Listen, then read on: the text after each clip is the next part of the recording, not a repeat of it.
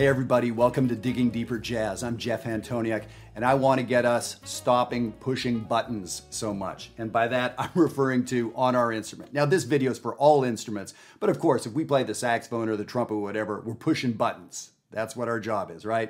If you're playing the piano, you're pressing keys, or you're plucking strings, or you're hitting cymbals or whatever. But that's not really how we want to think about music. We're not operating machinery here. I mean, yes, we are, but the idea is we want to be a little deeper than that. So this is going to be for all instruments, and I want to give you a very, very tangible way to start getting inside the music and not just pushing buttons and hoping for the best. Does that sound familiar? Yes, it does. The adult amateurs, the semi-pros I'm talking to, and every pro out there, most of them anyway, went through a period like this of pushing buttons. Okay. Now, when you think about it, if we are playing written music, if we are playing, well, anything written, classical music, it doesn't really matter what the style is. At some point, we know how the song goes. Perhaps we're playing Happy Birthday, or perhaps we're playing a Stevie Wonder song we know. And the notes are reminding us of what we're supposed to do. Hey, push these buttons at this time, and the song will come out. Okay, so that's great. And that's very important stuff to do. That does do some ear training for us. When we start playing written music and we play something 1,000 times over and over and over again, we start equating these buttons equal that sound. This voicing on the piano equals that sound. So that's what we want to get into, not just playing a voicing and being sort of surprised. Oh, wow, yeah, I forgot what that sounded like. That's kind of cool. I should use that more. No, that's not where we want to be. Now, of course, as a novice, that has to be where we start, but that's not where we want to be. Now, here's the thing. When we start improvising jazz, we are making up the melody. We're not just trying to recreate a melody we know in our head. Happy Birthday, the national anthem, whatever it is. When we're improvising, we are literally creating our own melody in the moment. So that's where the button pushing can get kind of bad. Perhaps you know the song is in C major, so you push buttons that someone has told you are good buttons to push when you're in C major. And so now we just get this meandering quality, and perhaps if you're lucky, you get this parade of correct notes. But is it music? Well, no, we know it's not. And it was interesting, at Jazzwire this week, one of the players was talking about, it's like, I said, wow, you sound pretty good on this song. He had done a post for about 100 other people in that community. And he said, yeah, but I feel like I'm just sort of pushing buttons. And so we started talking about how do you get a little deeper? How do you get beyond just pushing buttons that you know are the right ones in the key? For some of us, we're going to be lucky to get to that place of pushing buttons and getting the right key. But for anybody at any level, I want to dig into this. So here's where I want to start. The minor third. Now we could start with rhythms, right? We do want to know what rhythms sound like. We can start there. We could start with voicings on the piano. We could start practically anywhere, but I want to start what most of our instruments are going to be able to use, intervals, melodies, right? We're going to start with the minor third. Item number one, our buddy, the minor third. C up to E flat is an interval of a minor third. Now that sound is a really, really important sound in human history.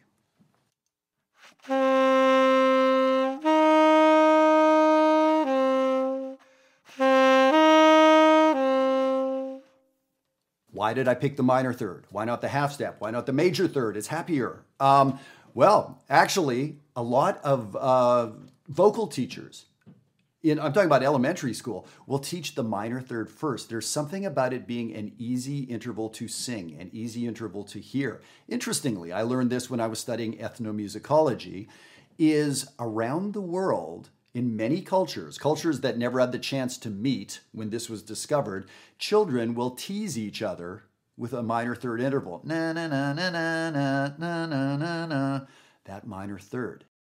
All right, so that is a sound I want us to get used to so that when we're pushing these buttons, we know what's going to come out. Yes, we could call this ear training, and I think that's not a bad thing to do. So working with minor thirds. Let's start there And it's amazing that once you have 5, 6, 7 little pieces, I know these couple intervals, I really know them. When I hear them, I know what they are. I can find them on my instrument. This rhythm that I can tap out, that's a syncopated 16th note, something or other. That's a quarter note triplet. When you have a little, little storage in your head, those file cabinets in your head, and if you have 5 or 6 or 8 or 10 things in there, that is getting you away from being a button pusher and having actual music that you can access. This may sound kind of simple, but it's incredibly deep. And I know a lot of players, professionals, who still are developing this skill. Here is something I would love for you to practice. Item number 2, this little minor third, I'm calling it jazz melody. It's just something we hear. It's a little fragment that people play. It shows up in songs all the time. It's a minor third, and then we fill it in with the scale.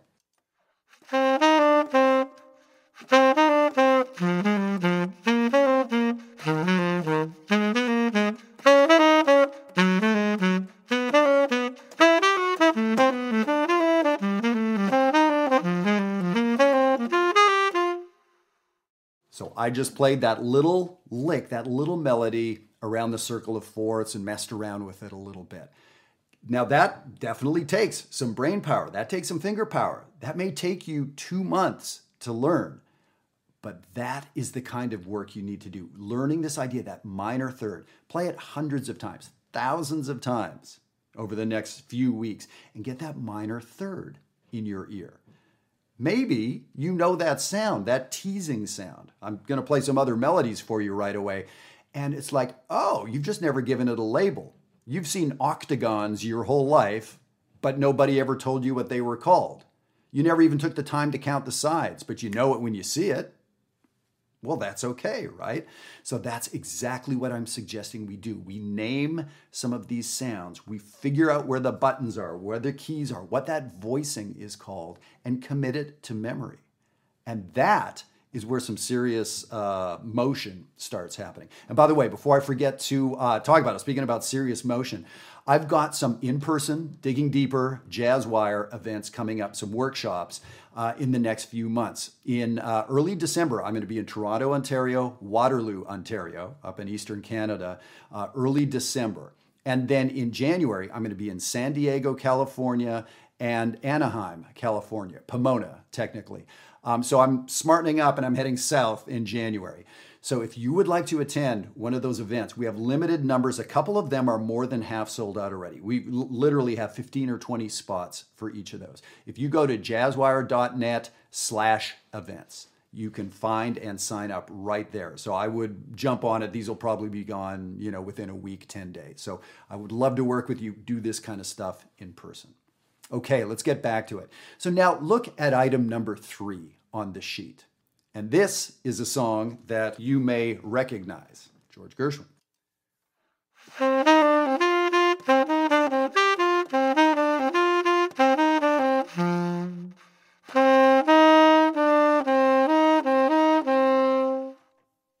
And inside that little melody is that minor third. The first 2 notes are the minor third. That's what I want you to key into. And then it turns out the first 4 notes are that little fragment that I suggested in item number 2 is so important. There it is. So that minor third. And then I'll sort of add a next little bit onto it. So many melodies use a minor third and a fourth, such as that little tease.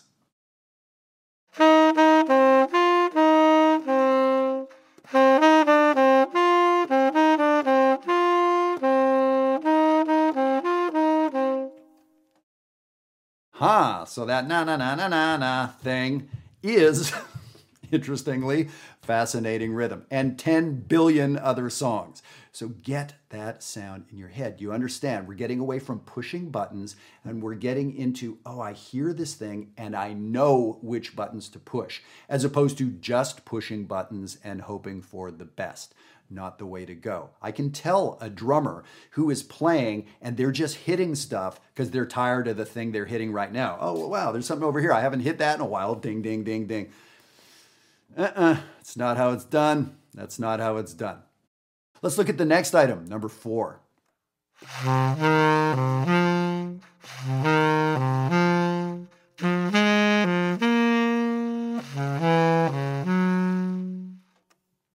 The John Coltrane masterpiece, A Love Supreme.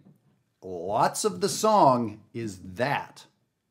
And what are the notes? A minor third up to the fourth. The same as that little teasing melody, the same as Fascinating Rhythm. A minor third, and then we add that little fourth up there. I don't know if you realized it. Go listen to A Love Supreme by John Coltrane. Listen to the bass line. Listen to what's going on with that theme that they play and that they sing, that they chant.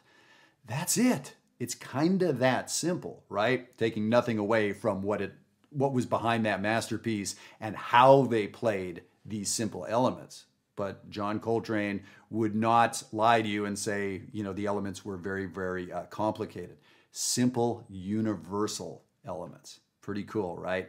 So getting this minor third into your playing. How do you do that? Play it a lot. Could you buy an ear training app? Definitely. Could you set your ear training app to work you out on minor thirds? Of course you could. I'm suggesting melodies, right? That's what we do here. We play melodies. That's what drummers do. They support and interpret melodies. That's what the comping is doing, supporting melodies. So whatever instrument you're playing, getting to know this stuff, right? So I'm suggesting the minor third interval is the way to go. Here's what I'm gonna do. I'm gonna play Blue Bossa, a very, very simple tune. And whatever level you're at as a novice jazz player, this is one you could be playing. The semi-pros out there have played this song a million times. Keep coming back to it though. So I'm gonna play through this tune a little bit, and I'm just gonna use some of these simple minor third melodies. This is not Jeff showing off time here. This is Jeff really highlighting what these minor thirds can sound like. And here's the interesting thing. There are minor thirds in songs that aren't just the root and the minor third. Getting a little deep here for a second. In a minor chord, the fifth to the flat seventh is a minor third. Okay, so a minor third isn't always the root to the minor third. So if that was a little complicated for you, this is the kind of stuff we do in Jazzwire all day in the green community. So yeah, I hope we see you there. Let me do a little playing for you here. Blue Bossa.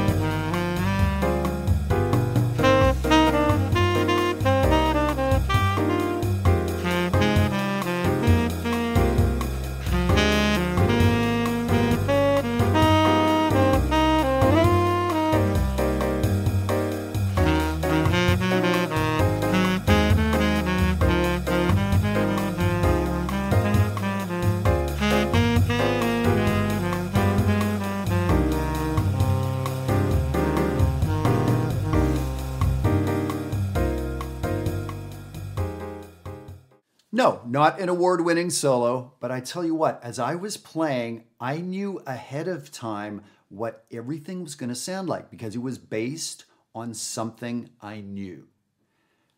So remember the analogy about the octagon, right? If someone drew half of an octagon, 3/4 of an octagon, most of us could fill in the rest. How would we know? It could be anything. Well, no, it couldn't be anything. It's an octagon, and we know where the other sides go. I can't tell you the angles of a side of an octagon. I could Google it, but I don't know. But I could do a pretty damn good job of drawing them in with my intuition and the sense that I've seen a million octagons in my life, right? So that is where we're getting to. So I want you to think about this idea of getting away from just sort of thinking about what's the right button to push next and start developing this deeper idea of what am I hearing? Okay, So this is the kind of work that we need to do back and forth. And I did get a very good question this week. Somebody wrote in, I've had the question 100 times. Wow, I love the videos. There's 120 of them. And like, what's the right order? Where should I start? And the answer is, there's no answer to that. I would be lying if I said start on video 1 or video 20. Why? Because I don't know you're playing. If I knew how you played, I could immediately say, you need to work on articulation, work a little bit on your harmonic sense, and some phrasing would really help, because I can tell you're getting lost in the chord changes. And then I could point you to the right place. That is what we do at Jazzwire all day long. Everyone that comes into Jazzwire, every one of the 200 people that we have there has sent in recordings. I've given them a personal playing evaluation, let them know about their playing.